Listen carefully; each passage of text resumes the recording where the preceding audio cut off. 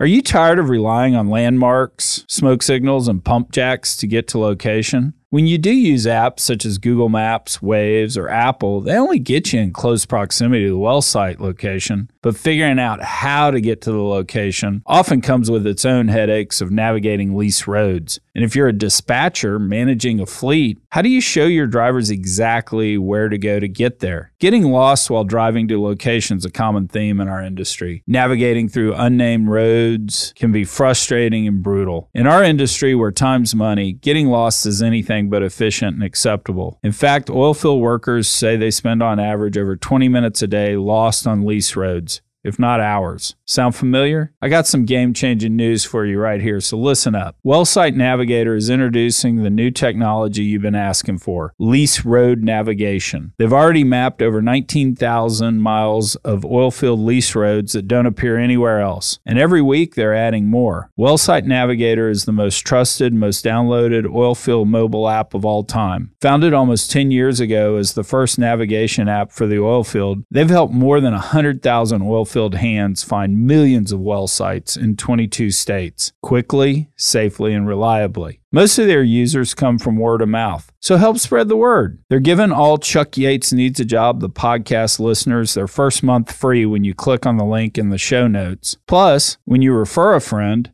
they get their first month free, and you get a $10 Amazon gift card. Follow the link in our show notes to get started. Make your life easier.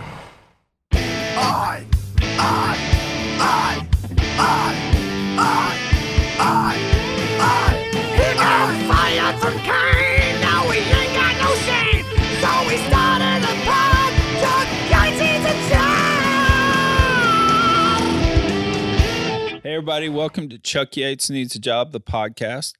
Very fired up today. We have on as our guest, Deanna Zhang of EtechMonkey. And I'm actually glad I was able to pronounce that because I was like, EtechMonkey? Yeah, I got EtechMonkey a couple days ago. Oh, did you? Yeah. I like that, EtechMonkey. And I'm fired up about hearing what EtechMonkey or EtechMonkey is, but let's do this. So I was looking up on LinkedIn at your bio. You grew up in Houston? I did. Yep. And this is why I'm bringing this up, because I kind of have an axe to grind. You went to St. John's High School? Yes. All right, here's my St. John's story. My dad grew up out in Rosenberg. Mom grew up in West University. They get married, they have me, they come back to Houston. They want to figure out where to live, right? And so mom wants to live in West U. Dad wants to move out to Richmond, Rosenberg. So they agree that I would go interview at St. John's. And if I got in, West U. If I don't, Richmond, Rosenberg. So anyway, mom gets me up that morning, go down to St. John's for an interview. Supposedly I throw a fit. I won't get out of the car. The lady has to come interview me in the car, right? And so anyway, my mom's just mortified. I'm so sorry. Can I bring him back for another interview? The lady turns to my mom and says, "Oh, I don't think that'll be necessary. He's very ordinary." Oh, no. I know. She said that? She did. Wow. And so dad says, Chuck brought such shame on the family. We had to move out to Richmond. It's amazing. So congratulations on getting in. Thank you. Yeah, no, it was quite a process because I did public school up until high school. And so I went through the application process in high school. And I remember being very nervous for the interview. But the lady I talked to was very nice. And well, you probably talked to Myrtle Sims. I mean, I think Myrtle Sims was she was the longtime admissions person there. Anyway, she was great. Normally, we don't talk about high schools on. Yeah, that's okay. But I just had an axe to grind, and I wanted to make sure I threw that in. So you went to Yale. Yes. Yeah. Tell me about that. Why did you go to Yale? Yeah. I'd grown up in Houston all my life. We didn't really move around too much. We moved once within the city, but that was it. And I love Houston now, but at the time, I just really wanted to get out of Houston. Yeah. And there are a lot of things that you just don't appreciate as a kid. And then I also... Including mom and dad. I think I've got 3 kids that I'm not going to get any of them to go to Rice. So So it was actually between Rice and Yale, ultimately for me. And Yale was also my dream school in a lot of other ways. Like I was really artsy as a high schooler, and Yale had a really good art program and a good science program. I was kind of your typical like nerdy artsy kid, if there's a combination of that you can picture in your mind. yeah. No, I mean, I went to Rice. Yeah. I was like, yeah, exactly. So I used I to think joke I was king of the nerds. Yeah. So I get it. I just didn't have the artsy side. yeah. Can't carry a tune, can't play an instrument. Yeah, I was visual arts. But yeah, personally what factored into the decision was really the desire to kind of try something new and getting out of Houston and being kind of independent in another city. Yeah. And so yeah, it was a great experience. I don't know. I kind of feel weird about college because I was still growing up in a lot of ways. And it was a great experience. But it now these days, it kind of, it's like a blur to me. It's almost like I had amnesia throughout the whole thing. Like there's bits and pieces I still remember, of course, but it just went by so quickly. Yeah. I don't know. They say time is supposed to move. It's supposed to move quicker, right, as you get older. But I think that period in my life, I was just doing so many things that it was all a blur. Yeah. No, I think my college career was like that too, except it was alcohol induced. So I mean, it wasn't for me. Like I didn't drink too much in college. It was actually at TPH when I had a lot of my firsts in drinking. Okay, we're going straight there. So how does artsy nerd person make it into energy investment banking? Yeah. I mean, it was definitely kind of find myself thing in freshman and sophomore year. But I had a finance organization on campus, Smart Women Securities, that I just like coincidentally got involved with because a lot of people I knew were in that same organization. And they kind of pitched it as like, okay, well, like in the future, whatever you're going to do, you're going to need to know how to like manage your portfolio. So come like take this seminar and be part of a group. And it was a very low commitment way of like feeling like you were doing something productive with your off time out of classes. And also I was just hanging out with a lot of my friends that were also in the group.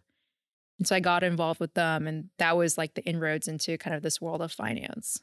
And so I was still taking science classes and everything. And I actually did an internship with a biotech company after my freshman year.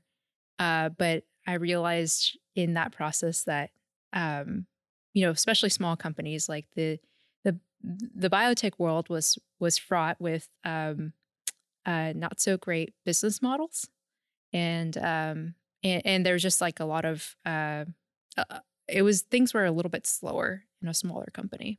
Yeah. So were you a biochemistry major? What were you majoring in?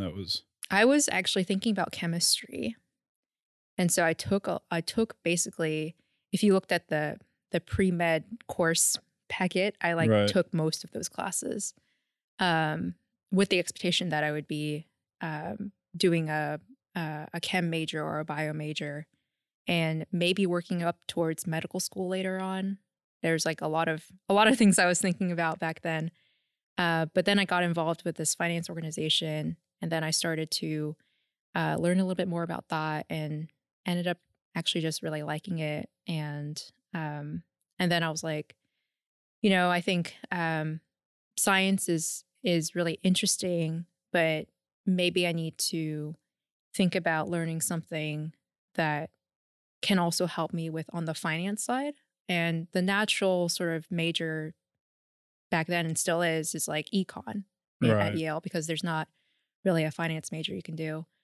But then there's this little department on kind of the math and science hill up there on Prospect Street, called the statistics department. And I got to know the professors there really well. And it was really tiny. And it was also only like 10 credits. I was like, that's my major. So statistics. Statistics. Yep. So you're in this finance club, and do you do the whole thing your junior and senior year in terms of interviewing? It's every bank, everybody on Wall Street, and you were going to go be an investment banker?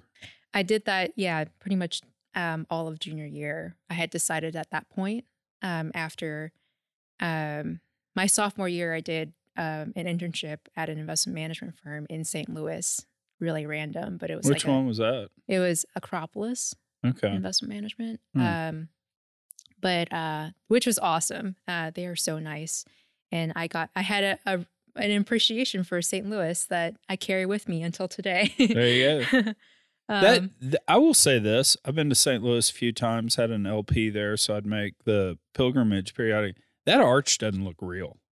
I mean, you stand, across the street, and it looks CGI generated. Yeah, yeah. And there's also they have the biggest park, I think, in the US, or it's a park that's bigger than Central Park. And I'm forgetting the name now. I think it's like Forest Park or something like that. But I would go there almost every day. Yeah. After work, before work.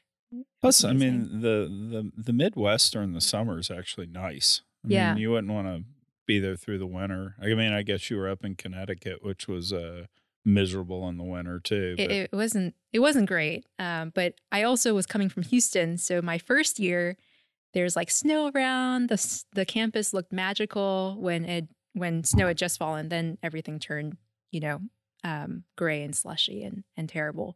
But for the first year, I actually really enjoyed it, and then I got disenchanted after that. But St. Louis, I think I actually had my very first deep dish pizza in St. Louis, and it was my favorite pizza place for a while. Oh, nice. After that, yeah, Pie Pizza, which apparently President Obama used to fly into the White House because it was so Really? good. Yeah. Oh, that's interesting. Because I mean, he's a Chicago guy. Yeah. Was it part of a chain out of Chicago, or was it a standalone? I think they only had locations, if I'm remembering correctly, which there's a good chance I'm not. They only had locations in St. Louis and DC. Oh, gotcha. Mm-hmm. You're only disparaging a president of the United States on the Global Digital Wildcatters Network. Yeah. So you go through your interviews. Is Tudor Pickering Holt one of 15 offers that you had? Were you lucky to get that one? And then all that. Why even pick Tudor Pickering Holt, given that you were so disenchanted with Houston? Yeah, I actually interviewed for New York that junior summer and ended up at Barclays that junior summer. Okay. So I didn't even intern at TPH. And so I went with the crowd on that one. Had a ton of interviews with a lot of different firms, but ultimately Barclays had the largest Yale alumni contingent. So it was easier to get in, and it was also, there's just a ton of support internally. And then I actually ended up placing into the chemicals group for my internship. So it's going back to like my love for chemistry. And it was within the natural resources group at Barclays. So was that corporate finance? So you were in investment banking? Yeah, it was the coverage group. Okay. Over chemicals. I mean, it was great. Well, summer internship's the best. They don't actually expect anything from you. Yeah. They're wooing you to come work for them after you graduate. Yeah. I'm actually I'm surprised the drinking didn't start there, but anyway. There was some, but I think I was pretty laser focused on, getting an offer and being good. Yeah, that's probably smart. I'm actually pretty impressed with what interns do these days, because my internship, half of it was shadowing. So I would sit behind an analyst. Her name was Alice. I would sit behind her on this yoga ball that she had at her desk and just watch her model for hours on end. Yeah. I mean, because I don't think that was like a universal experience, but for some reason they decided that's what I was supposed to do. So you walked out with killer abs and, Yeah. and an offer for full time. Right, burning that extra 3 calories an hour. Perfect. There you go. So you roll into senior year, you get the offer from Barclays, various others. How do you wind up at Tudor Pickering Holt? Yeah, so I got the offer from Barclays, and I was kind of looking around, and then I had actually kind of tried to interview for TPH for the summer internship, but by the time I had even contacted the recruiter and the one person I knew over there to kind of go through that process, it had already ended. What I hadn't realized was that Houston's cycle is like 2 months earlier than the New York cycle. So by the time I had started my actual interview process, like they had already gotten all their interns. Gotcha. So after Barclays, like I think I was trying to decide if I wanted to take the offer, and what they had told us is that, it's if you had a good experience and if the group liked you, there's a good chance you'll be back in that same group for full time, but it's not guaranteed.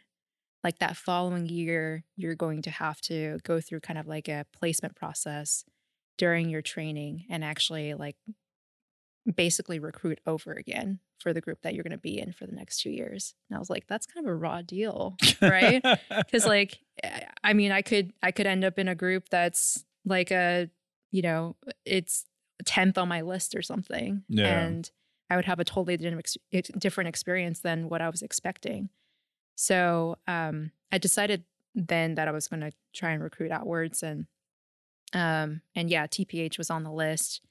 And at that point, I was like kind of open to like being wherever. I wasn't necessarily in love with New York. I'm still not necessarily in love with New York, but I was kind of like just wanting to find a good place to work. Right. Like I wanted to find a good firm, and so I got back in touch with the person I knew at TPH, and I got back in touch with the recruiter, and it just so happened they had a space available and were recruiting full time.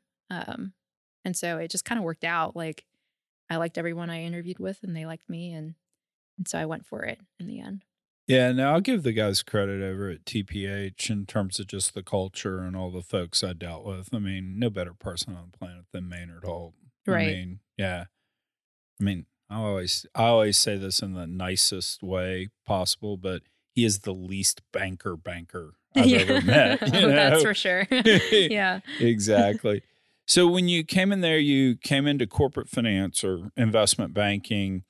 Were you an energy tech person then, or were you doing oil and gas? Tell me how you wandered into energy technology. Yeah, no, I mean, no, definitely not specialized at that point. You come in as a generalist in the group, and at the time, so this was 2015, oil had just gone to the pits. Yeah. You don't have to tell me that.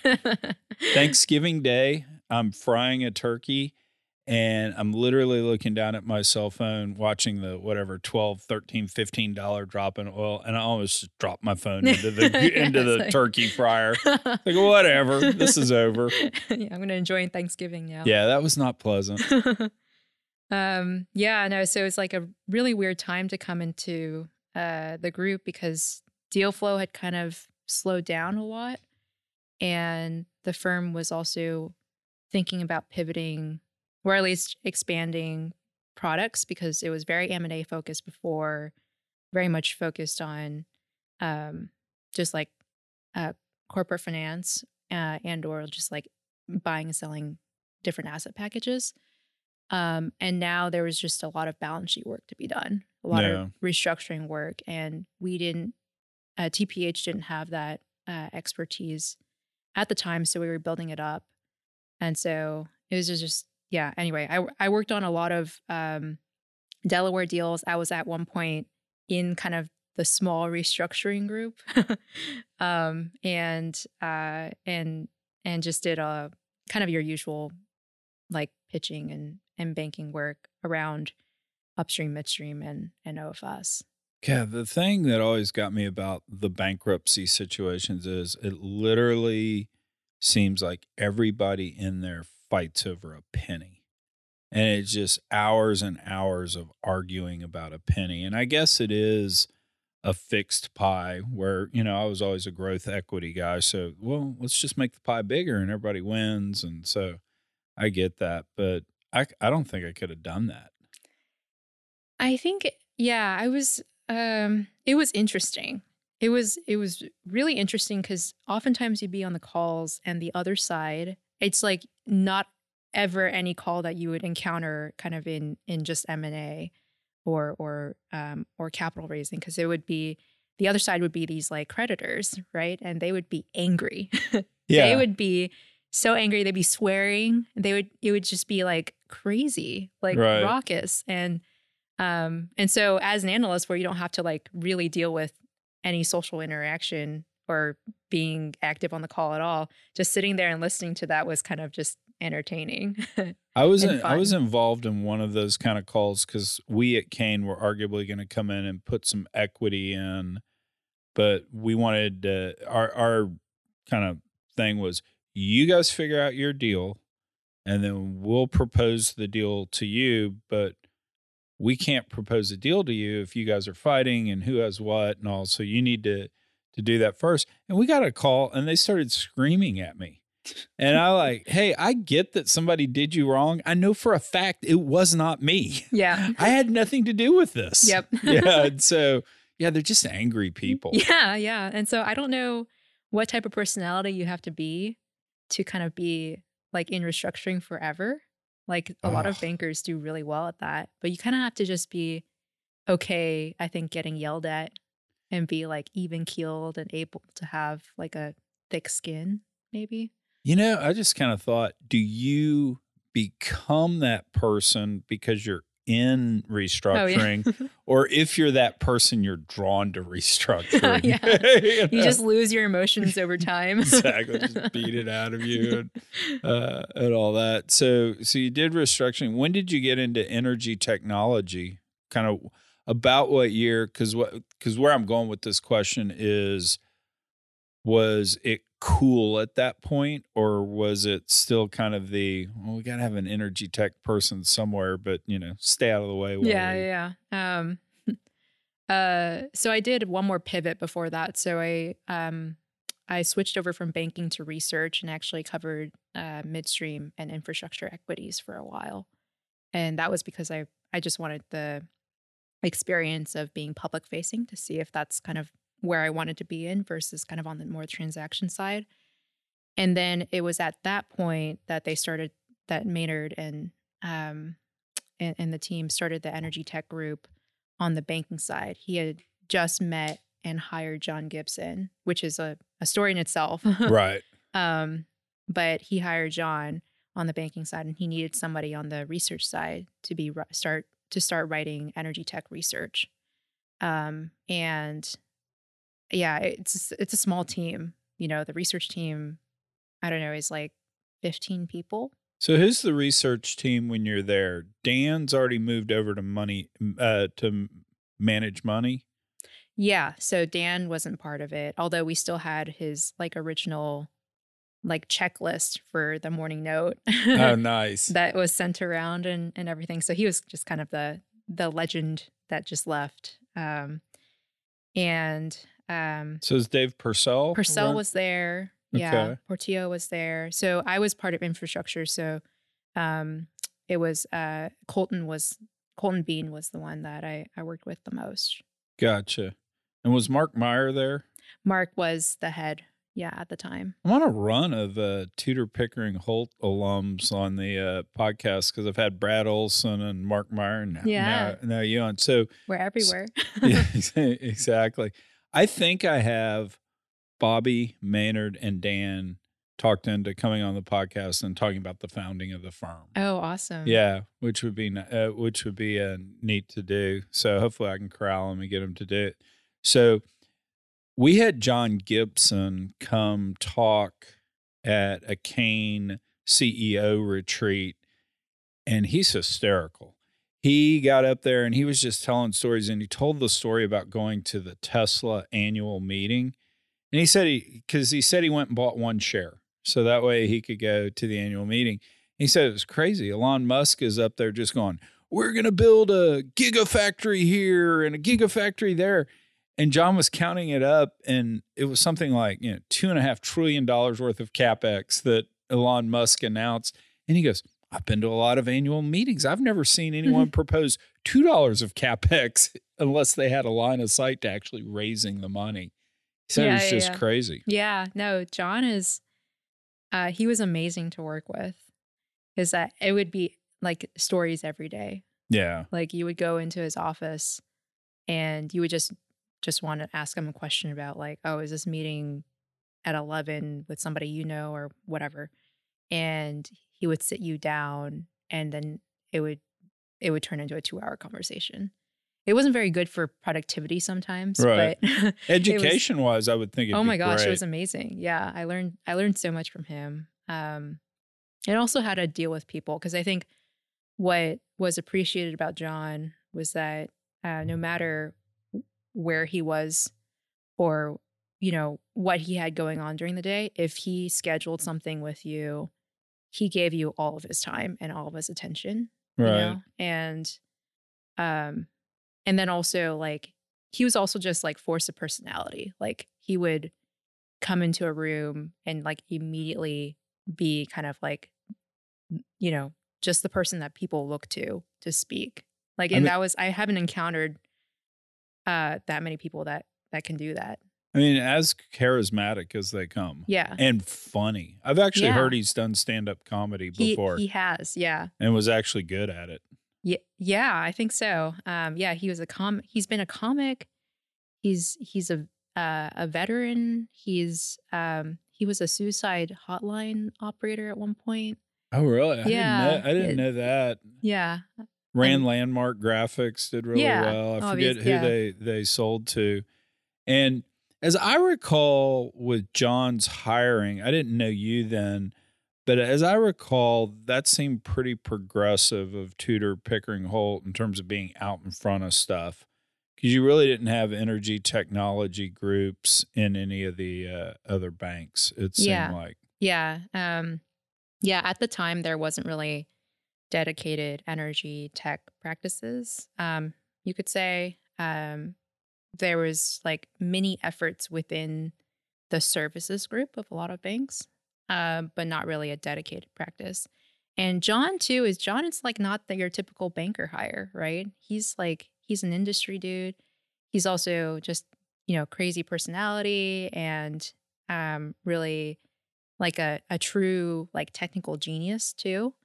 And so just the hiring of John itself was kind of a radical move.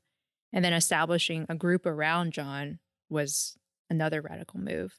But yeah, at the time there wasn't anybody talking about kind of digitalization around at least the banking side of things. Like there were some rumblings obviously on the operators and you were just starting to get kind of that momentum, that conversation around, what can we do better on implementing technology, like innovating more and digitalizing more of our operations. But the bankers weren't really paying attention because there just wasn't really deal work around it. Right. And that's changed a lot since then. But at the time I was, just like writing research about it. So. And who are you covering at that point? Yeah, it was. Or was it thematic? It was thematic. And I mean, who was doing the digital transformation in the space? It was like mostly startups. And so I would, the morning note would be like all this equity chatter. And then at the bottom, it would be like the ETech blurb for Tuesday. And it would be me writing about like, I covered Data Gumbo at one point, Tachius, Well Data Labs, like Novi, just all the ones that, that at the time they were just like raising their Series A at the most. Like they were all like pretty young at that point. And they were just so happy somebody was talking about them and giving them free publicity. And you're like writing it, all these great trends, all this stuff's happening. But by the way, you can't play it unless you're doing private security. Exactly. So, sorry about that. Yeah, it was kind of an odd thing to put in the morning note because like mostly these like public guys that would read it. But then, the morning note has kind of like disseminated into everybody's inbox, like corporate and private investor. So I think I like to think I helped some of the startups I wrote about get some exposure to people that actually mattered in their universe. Right. But yeah, it was a little bit odd to have it in the morning note, and that was in part that, and then also my desire to kind of work on it full time. That was what led me to transfer back into banking to kind of work on energy tech fully instead of kind of half infrastructure, half energy tech. So you moved back to corporate finance or investment banking, and give me a sense during that kind of first year you're back in banking, what sort of deals did you work on? Yeah, I mean, it was that first year, it was a lot of deals that John had brought in. So let's see.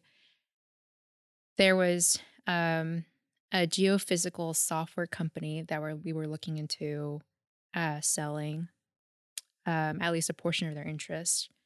There was a subsurface monitoring company that we were working for to sell them. It was actually like a lot of the work was in combination with the OFS group and some of the companies they've come across in their universe. And then it kind of evolved from there. Like then. So what year is this? This is 2018 was when I. So this is 2018. Is there any mention of carbon in any discussion you're having? This is just we're not going to do buyout and oilfield service. We're actually going to create some new technology.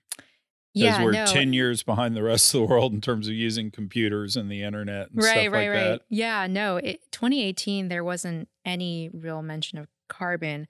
I would say like the one thing I would say to that is like John and Gary both. So Gary Morris joined the group not long after John did. And he's also like ex corporate guy, was at Halliburton for a while. He was the CFO of Halliburton when Dick Cheney was the CEO, and did a lot of tech things afterwards. But both he and John like have always had an interest in kind of this hard tech. And so I think for our 2018 conference, our disruption conference, we had some of those technologies in there, but all the deal work we were doing was definitely all like technology facing oil and gas. And then, that following year, 2019, all of a sudden, like, CCUS started coming up more and more. And I remember there's like one article that John wrote about how the industry needs to pivot from being an oil and gas industry to being like an atmospheric monitoring and carbon monitoring industry. And that was like, it was kind of a revolutionary thought at the time because it was nobody was really thinking about it at all. And I remember he was talking about how he got some comments on that article that weren't so positive after it came out. From Maynard and Bobby and Chad and everybody internally. Maynard loved it. Maynard's always loved it. Like when hydrogen became a topic, he was like one of the first ones to jump on that too, like to make sure that we were spending time on it. So yeah, 2019 was kind of a little bit of the year that things started changing.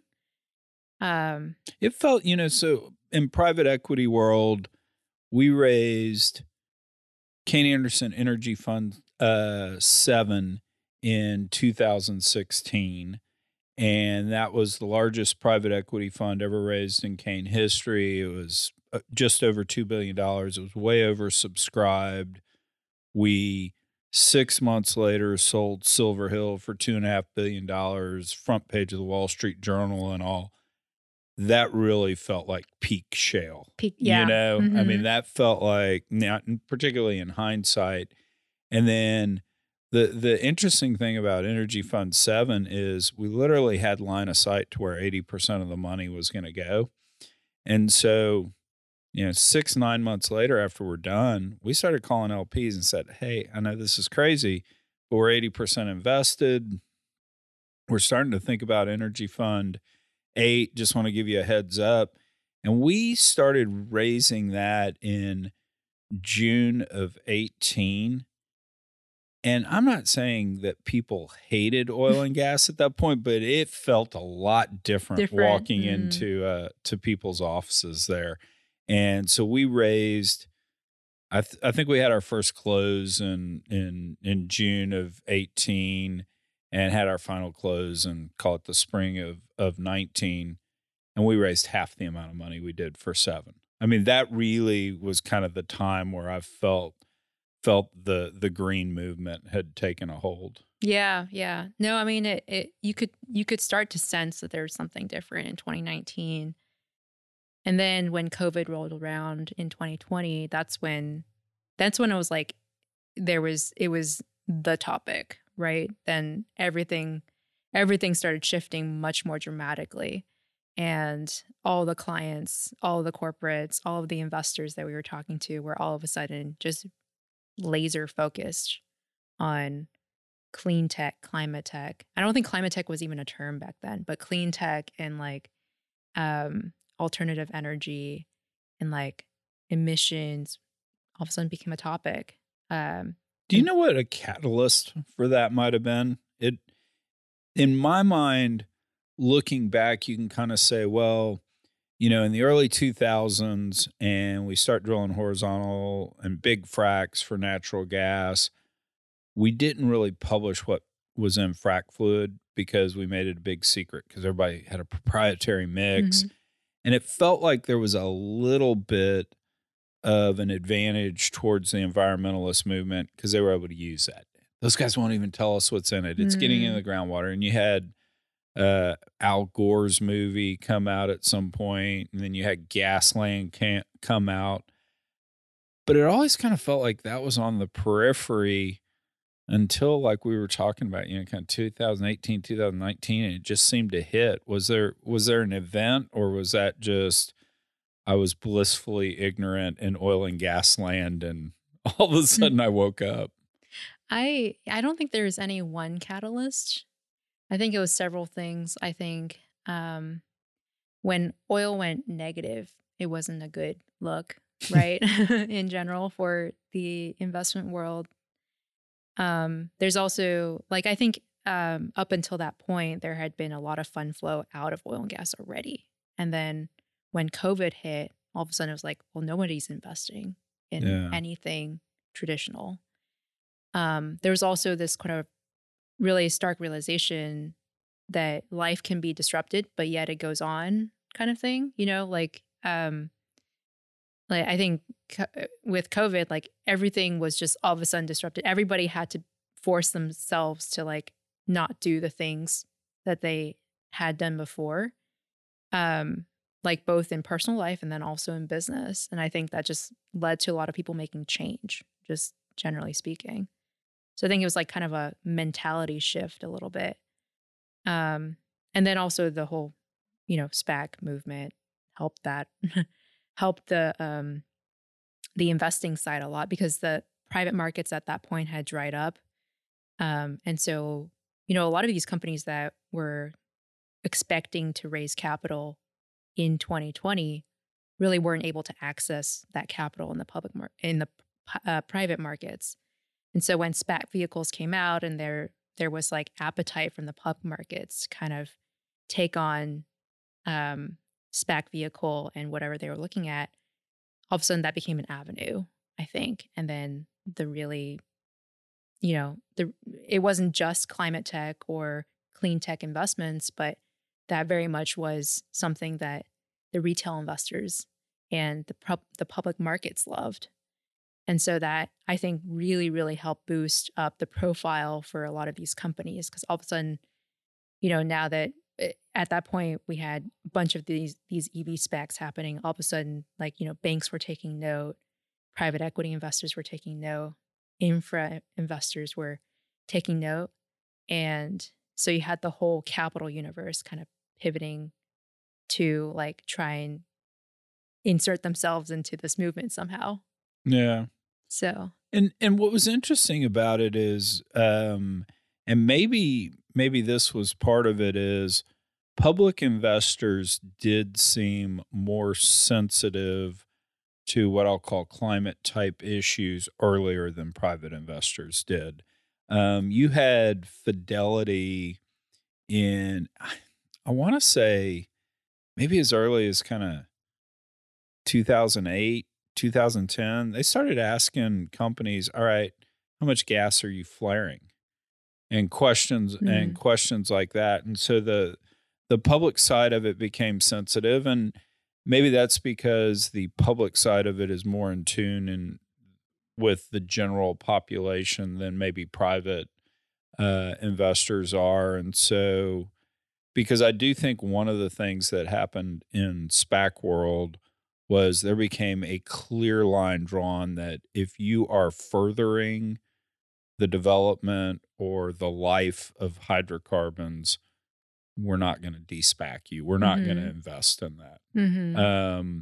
And so that's interesting. I hadn't thought of it that way, because the SPACs pop up. They're willing to invest in EVs, climate tech, all that sorts of, in effect, play venture capital for it. It may have even made our oil and gas capital issue worse because, okay, we have a place we can go play now. Right. We don't have to play in oil and gas anymore. Right. There wasn't, I mean, I think there's just, there was just such an easy economic pathway on the SPAC side. If you IPO'd a SPAC, it would cost you like what, $8 million maybe. Right. You can make 20 times that easily with your investment, right? And so there was just such clear line of sight to making money in that route. And then, there's this thought that like, okay, so if I find a company that's pre-SPAC and I invest in them, then that's another way I can, potentially create this growth portfolio. And so there's a lot more interest in the companies that were, that would be a SPAC candidate 1 year or 2 years down the line too. So it kind of trickled down. Yeah. There. No, it was a wild thing. And, I actually heard the justification for it, and I'll make these numbers up, and you probably know the right ones, but call it pre-economic collapse of, 07, 08, right around there. There were, call it 8,000 publicly traded companies. And by the time we got to 2018, 19, somewhere in there were 4,500 publicly traded companies. So there actually was a demand from the Fidelities, et cetera, of the world of, we need more product. And the other interesting thing, and obviously COVID caused the M&A market and the private market to dry up. So you had obvious targets that needed capital, needed liquidity, whatever the case. The other interesting thing I heard about this that I didn't fully appreciate, because everybody says, oh, the SPACs have done horribly. You pull up the list and they've all lost money. I have heard, though, that if you view it as a venture capital portfolio, we're going to have a lot of losses, but we're going to have our periodic home run that's going to pay for everything else. If you total all of that up, the SPACs have actually performed.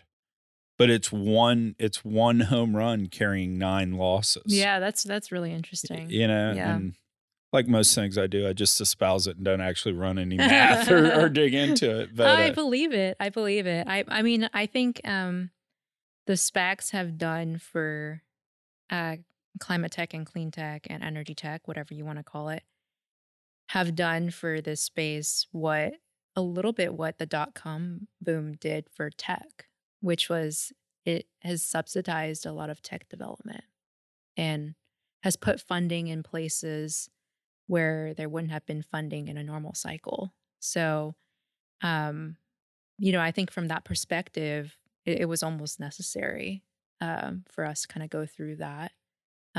Going through that, I guess it's still going on. Right.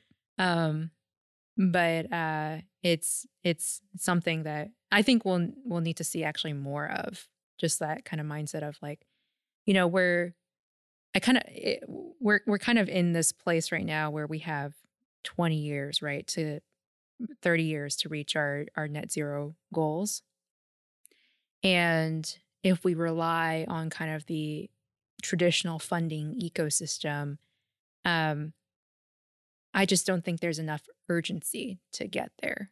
There's, it's almost like if you're playing basketball and you're trying to shoot a hoop, but make it every single time, you're not going to shoot as many, shots, right? Right. And maybe you'll make it every time, but you won't score as many points. Whereas like, those games that they have in kind of your bar where it's like, you shoot as many balls as you can and you just try to rack up the score as much as you can. I think that's kind of where we are in kind of achieving net zero. It's like, it doesn't matter how many shots we take. The end goal is like how many points we get. Right. Right. So we have to be taking as many shots as we can. So I think we'll need to see more of those vehicles come about. So back in the day, the Rockets had periodic runs where they were just really bad back in the 80s. They'd have the worst. They had the worst record in the league 2 years in a row and led to Akeem Olajuwon and Ralph Sampson getting drafted. But there was a player in the NBA named Lloyd Free. He changed his name to World B. Free. And World B. Free's deal was he signed with the worst team in the league every year because he just liked to shoot. So he would want to average 35 points and go 12 and 70 during the season, Wow. as opposed to be on a winner and maybe score 12 points. And so anyway, he was with the Rockets, and one of the sportscasters was being a little snarky interviewing him and said, World, how do you know you're in range for your shot? And his response was, when my Mercedes-Benz pulls into the parking lot, I know it's time for me to start shooting. So we need more World B. Frees. Right. And I hadn't thought of this. I'm glad you brought this up because I lived through the dot-com bubble back when I was at Stevens, because oil and gas was at oil was at $12 a barrel. So I ran around and Googled. I didn't even Google. I probably Yahoo'd because Google wasn't even around, Alta Vistas or Ask Jeeves or whatever it was. I tried to find every company that was internet or .com related that had something to do with a hydrocarbon. And I would go call on those folks. Stevens had a really good internet analyst, Brad Eichler. And so I was doing that for a few years through the .com bubble. So I had experience with it. And the thing I noticed is you had a massive amount of capital come in. You had massive value destruction. But at the end of the day, if you looked at the business metrics, the number of web pages was doubling every 6 months. The number of people on the internet were doubling. Costs were coming down as you had better transportation and like. And so the destruction of value did not mean that the .com phenomenon wasn't going to become part of our daily lives. And it's almost, that's what you're saying on energy tech. I mean, we may lose a lot of money in this whole bubble and all, but at the end of the day, to get to where we are striving to be in 30 years, we're going to have to do that. Now, do you actually think we can get to net zero in 30 years? I think you're talking about as like, and this, by the way, is going to be on the web for the rest of time. Your children, your great grandchildren, right. all are going to be able to see this. Right. No, I think I think as an industry, I think we can get to net zero by 2050. I think it'll take carbon offsets, a lot of carbon offsets, a ton of unrelated carbon offset projects. But I think we can get there. I think so. I think there's sort of a definition issue too. When you're talking about scope 1 and 2, that's very achievable in my mind. Like, I think those are smaller numbers, and we're already making the operational improvements. And we also have, I think by 2050, enough carbon offsets to be able to get to net zero on those two scopes. Scope 3 is a little bit different. Scope 3 is huge for our industry. And I am actually not sure if there's enough carbon offset projects out there, and that potentially could be implemented by 2050 to cover all of the offsets that are needed for scope 3. Now, in your view of that world, does energy become so expensive that literally we're talking about cutting back standard of living? Maybe Africa doesn't get the energy it desires, etc. Does that question make sense? I mean, Yeah, if we're going to if we're going to sacrifice humans' prosperity, right, in our to quest, be able to do that, yeah, I don't think so. Like, I'm optimistic about that. I think I think everybody's kind of on the same page that there's no blatant sacrifice of prosperity that makes sense in this sort of like goal to reach net zero, decades away. So I don't think those decisions will be made with kind of the blaseness that everybody thinks they'll be made. I do think that new technology will pop up on the combustion side that may be able to solve our problems without having to sacrifice kind of all of existing infrastructure. So you talk about scope 3 emissions, most of it for oil and gas right now is combustion of fossil fuels. right. And I don't think it's that much of a stretch to believe that by 2050, we'll have a technology in which I think it already exists at a larger scale today, but at a modular level to be able to combust oil and gas cleanly without any emissions into the air. And then all of a sudden our scope 3 emissions are pretty much gone at that point, right? If that gets to scale. I had Dan Pickering on the podcast last summer, and we talked a similar sort of issue. And I think that's where Dan and I both shook out that at the end of the day, it's got to be, and I'm going to use this term wrong, but, carbon capture of some sort that's going to be able to get us there. And it's a technology that maybe is bouncing around in a lab right now, but I haven't read about it yet. Yeah. And I, a lot of what we focus on as an industry, the oil and gas industry focuses on is the sort of industrial side of carbon capture. So, how do we apply it to your ethanol or your ammonia facilities or your power gen facilities?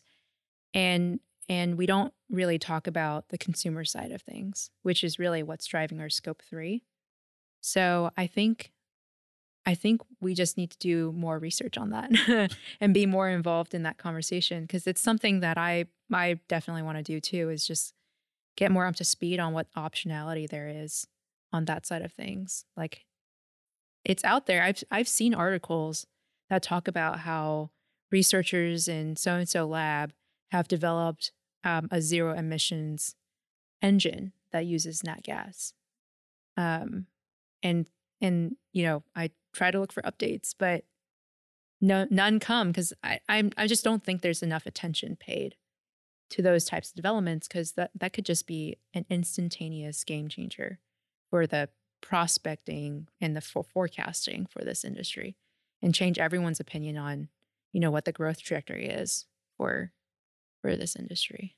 Yeah, because I think what's lost on a lot of this is we talk about how we're going through an energy transition and all that. And I mean, 25 years ago, we got what, 79.4% of our energy from burning hydrocarbons, and today it's 80.2. So we haven't transitioned. Yeah. We've just needed more. And this is the thing that gets me is I've become a big Bitcoin believer. I mean, I truly think that's the much better store of value than gold. My running joke is always, what does gold have besides being limited and it looked marginally attractive on the queen's neck, right? And outside of that, you just didn't have much. So I've become a believer in that, which is just tons more energy. The metaverse, Colin and I were talking about this on the BDE show last week. If the metaverse actually happens and we're running around with oculars on, that's a ton of energy that's going to be needed to do this. Colin brought up something I didn't even know, the Xbox network of these guys and gals playing games every night. It's just tons of energy. It is. So, I mean, we're going to need every single source of power, that fuel source, to grow if we just want to meet that demand to keep our standard of living flat, much less try to increase it. And Yeah, so, maybe. I think on a global level, yes. On the US, I'm actually not quite sure, because you're talking about these developments, like obviously Bitcoin mining isn't necessarily a replacement for anything, but the metaverse would be kind of a replacement for us going out and meeting in person with each other, right? So there would be kind of a reduction in emissions from Colin and I not. kind of talked about that, and we didn't get into it as deep as you and I are talking about it right now, but we were thinking that it was actually going to be supplemental, that maybe the metaverse is not replacing your, once a year ski trip, your once a year trip to the beach and all, but maybe it's replacing watching reruns of The Office Right. on night, and so that it potentially is supplemental in nature as opposed to replacing. And so it just means more energy. Yeah, that's true. I guess you're not going out for groceries on the metaverse, and that's and having magically bringing groceries in from the metaverse into your home. So you still have to do kind of your basic day-to-day things. I mean, Colin talks about because what's it called, an ocular? Yeah, an Colin Oculus, got an Oculus for one of his kiddos. He was sitting there playing ping pong with a friend. And I mean, he's like 25 minutes later, he's sweating because he's bouncing around. And he says it's gotten that real. And I was sitting there telling Colin, I go, I don't know what you're talking about. I messed around with VR with one of my kids. Well, that was 5 years ago. Yeah. I bet it's gotten a little better. Yeah. Since then. Yeah. So this is what I find really interesting is, so you're in the middle of energy transition. You're at Tudor Pickering Holt, this great firm doing all this, and you decide, nah, I'm out. Yeah, I quit. I was part of their great resignation, I guess. The great resignation. Yeah. Oh, there were a lot of resignations. Well, generally speaking, I think there's been just a lot of resignations across just the world, across every single industry, and I think it's, and I'm not too well read on it, but I think it's because so many people have like taken a look at what their life was like before COVID, taken a look at what their life was like after COVID, and have found that there might be, kind of a better option out there. So it just made people relook at what they want to do. And that definitely happened to me. So, I mean, I was, I've been in energy tech for a couple years now, completely dedicated, which has been amazing. Like, there really hasn't been another firm that could have offered me that option. And I've done well in it, and I've met a lot of great people. But kind of in that process, I realized that there's just not enough bandwidth to do what I want to do. And I also was just getting behind in everything. if that makes sense. So Yeah, no, I think because, you hear the battle about Republicans saying, oh, if we're going to continue to pay people, they're not going to work and all that. I think that's way oversimplifying and totally misses the point you just made in terms of a reexamination of life and all that. I mean, look at me. I mean, I ain't gone back to work. And I told my parents the other day, I was like, man, I moved back in with y'all before I get another job because working sucks. And so yeah, no, I totally see that. So what are you doing with that? Yeah. Is that EtechMonkey? Yeah. So I started this blog called EtechMonkey. And it's really kind of a journal and a documentation of whatever I'm going to be doing this year. But my goal is it's a couple different things. Like one, I realized I was behind in everything. And so I just need to get caught up on a lot of reading. I need to, be thinking about a lot of things, and charting things out and just spending time sitting in my room and just solely focused on figuring things out for a while, like figuring things out around, the macro picture of climate tech and energy tech, figuring things out on where I want to play in it, figuring things on like what the problems are. And that kind of leads into kind of my second goal, which is my theory is that the funding ecosystem for energy tech and for climate tech is broken, and that there are issues with it, that it could be done better. And part of it is what we just talked about, which is there's a lot more shots on goal that need to be taken in order for us to be able to fund the technologies that we need to be funding and to get to where we need to be in 30 years. And in order to do that, we can't just take the venture capital model from other industries and copy paste it into this one. And so what are the problems with the funding ecosystem, validating what those problems are, and then figuring out if there's a solution that evolves or pops out of this sort of analysis that makes sense to build. So that's kind of my second goal, is to kind of go through that journey. So dummy this down for me because one, I'm not very smart, but two, just give me an example of something that you've thought, maybe we could do it different this way. Yeah. Kind of give me a tangible example of just kind of what you've been thinking about. Well, it's like with raising money for hard tech is really difficult, and raising money for any startup is a process in itself, right? Because you have to go out and talk to thousands of investors potentially in the entire lifespan of your company, but at least for that one round, hundreds for sure. Right. And you need to convince them of the story, and you need to also like find a match in the other side, in the investors that you're talking to. And you also need to be running your business and getting your pitch deck together and doing all the things that, to run a normal business, you need to be doing on the side. So raising money as a startup is hard in itself. If you're in kind of like a very niche area, like a lot of these climate tech and energy tech companies are, where you're solving a very specific problem, it's hard to figure out what universe of investors to go after. Right.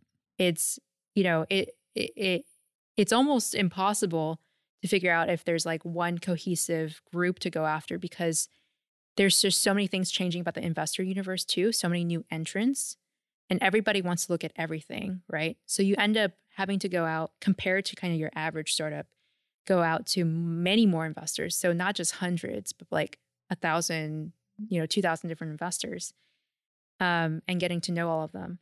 And so there's that issue. And then there's sort of the issue of who you know, right? Because it's in VC and in this kind of universe of earlier stage companies, it's very much about who you know, what they think of you, and who they can recommend, right, on your behalf.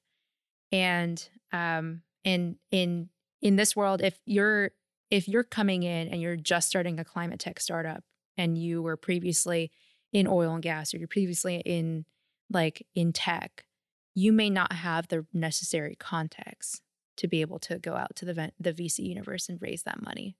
And so all of a sudden you're cold calling everybody, and you're cold calling 2,000 people, right? So, so those are some of the problems I see. There's also not very much standardization of between the different subsectors. So like a hydrogen startup is being looked at the same way as a CCUS startup, is being looked at the same way as your like a solar developer. Like it's like these are totally different industries, but they're kind of all being lumped together, and there's no framework for how you look at each one of these areas. And so all of this, I think, creates this problem of when you have funding going to the hot startups. So the ones that have been able to get kind of a critical mass of exposure and investors already looking at them, a lot of people just pile on behind them. And so you have a lot of funding being thrown at very small tip of kind of the pyramid. And then you have all these other startups whose technology should be developing and should be moving quicker towards commercialization that can't get the funding because they just don't know where to start in this sort of process. So I think those are a lot of the issues that we came across those a lot in working for different companies in the last few years. There's one company that kind of produced a component that fed into renewable energy, and it was a better component, and it was honestly a technology breakthrough what they were doing, and because they brought the cost curve down so much that it was enabling a lot of other different developments around the end product. And I think we ended up calling like 300, 400 people, and sending emails out to more. Right. So and that's for a banking process. That's a huge process. And so I realized that was very inefficient. And there was an issue. There's a problem in the fact that they were coming to us. They were looking for help. So there was a problem in them getting funding.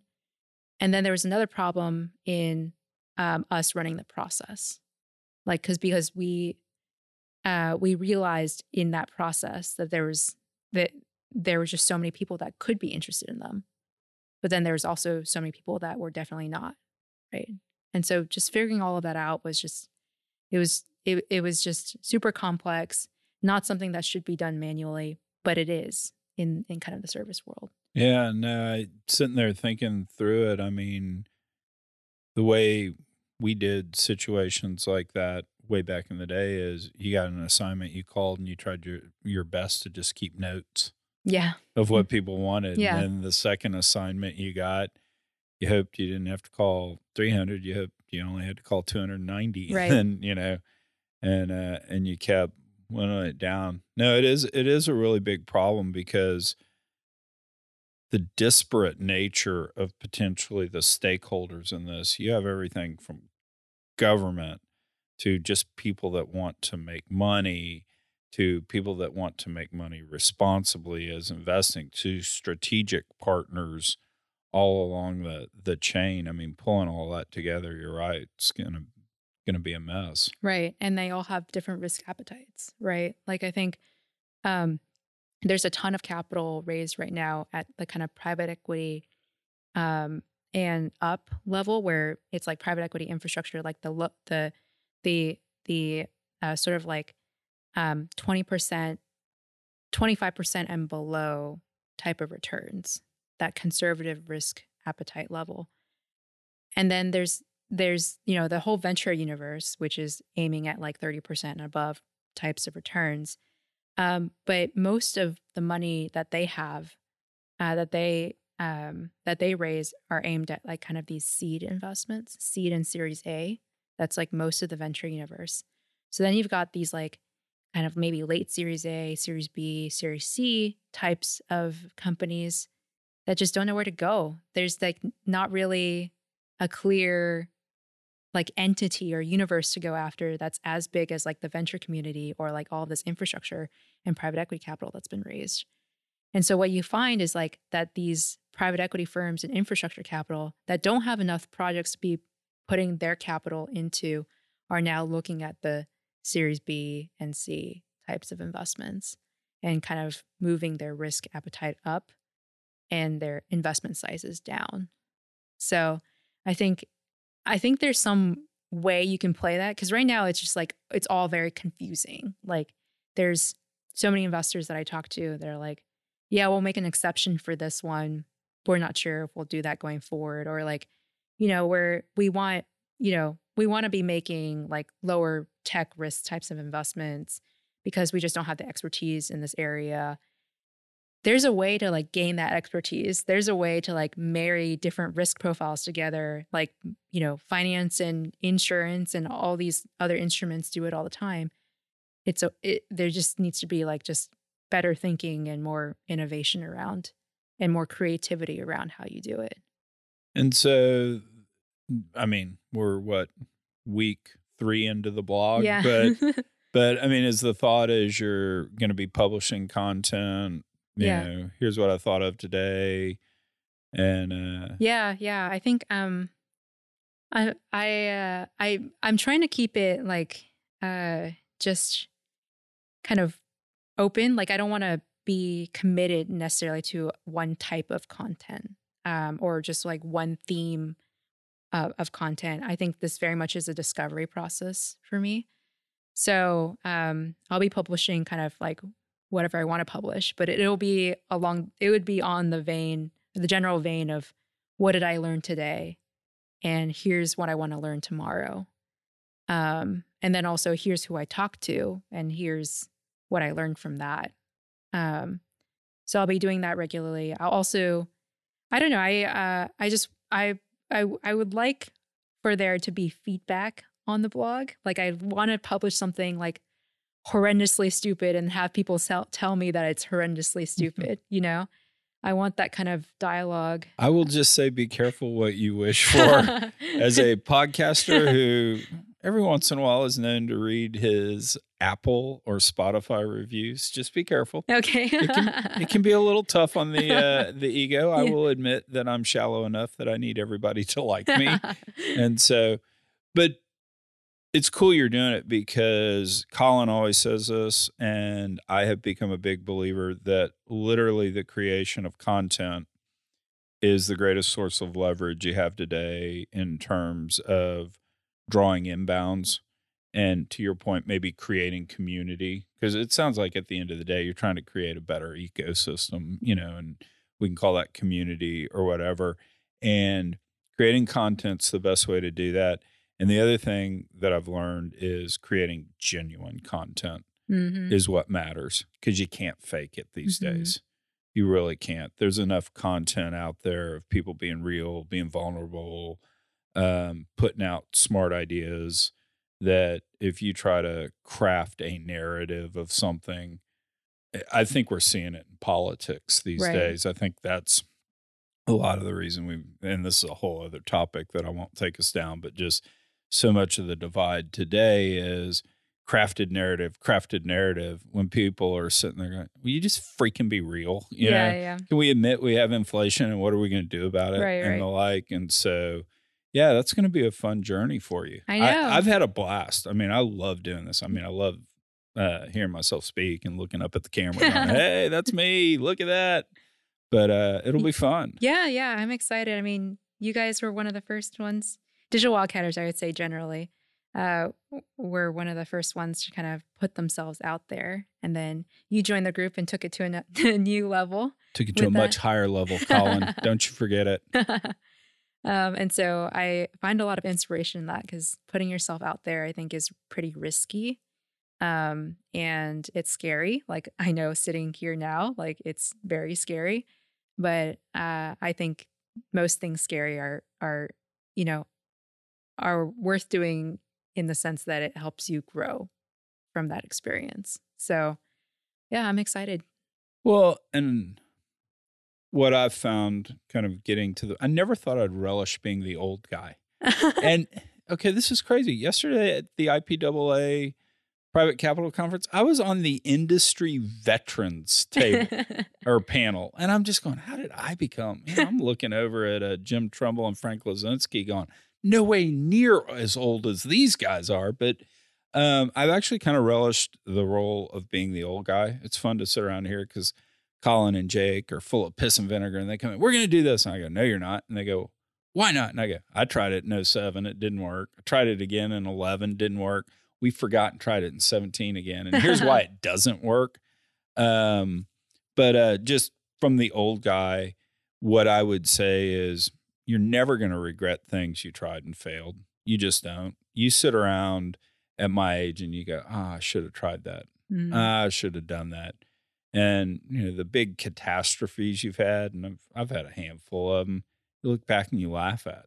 Yeah. They're a learning experience. Yeah. So you're smart, you're talented. And if you figure out, in a year of doing this, you didn't like it, Peter Pickering Holt will take you back.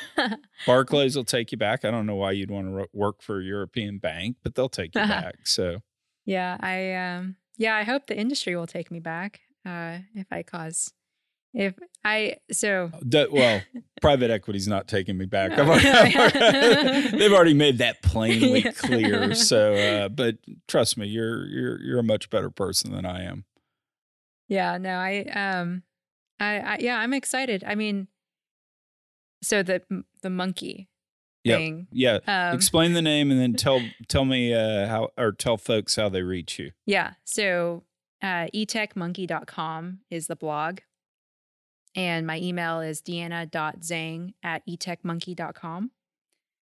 And the reason why I chose a monkey, it's a couple different things. It's like, I like to say, and it's a cliche thing at this point because a lot of people say it, but I'm a recovering investment banker. Like it's, I always said reformed. I'm a reformed investment banker. Yeah. It's a process you go through and you learn a lot from it, but then you come out the other side and you're like, was I a human being kind of thing? Right. Yeah. So like, I think, I don't know, people kind of jokingly refer to bankers as monkeys sometimes. So that's part of it. And then also like, I think, you see a lot of tech companies using monkey too, because monkeys are playful and they're clever and they're also sort of chaotic, which is like what I aim to be in this sort of process. I want to be a little bit playful. I want to be hopefully clever. And I also want to be a little bit chaotic. So, and I think that'll be a challenge for me because look at me. I'm not a chaotic person. Like I'm an introvert and I like to be thoughtful and I like to follow the rules. But I think this is a challenge for me to kind of not do that a little bit and see where that goes. Cool. Yeah. Well, appreciate you coming on. This has been a lot of fun. Yeah. Thanks for having me, Chuck. Absolutely. You should aspire to do better things on a Friday afternoon. But no, this is great. Thank you. Good.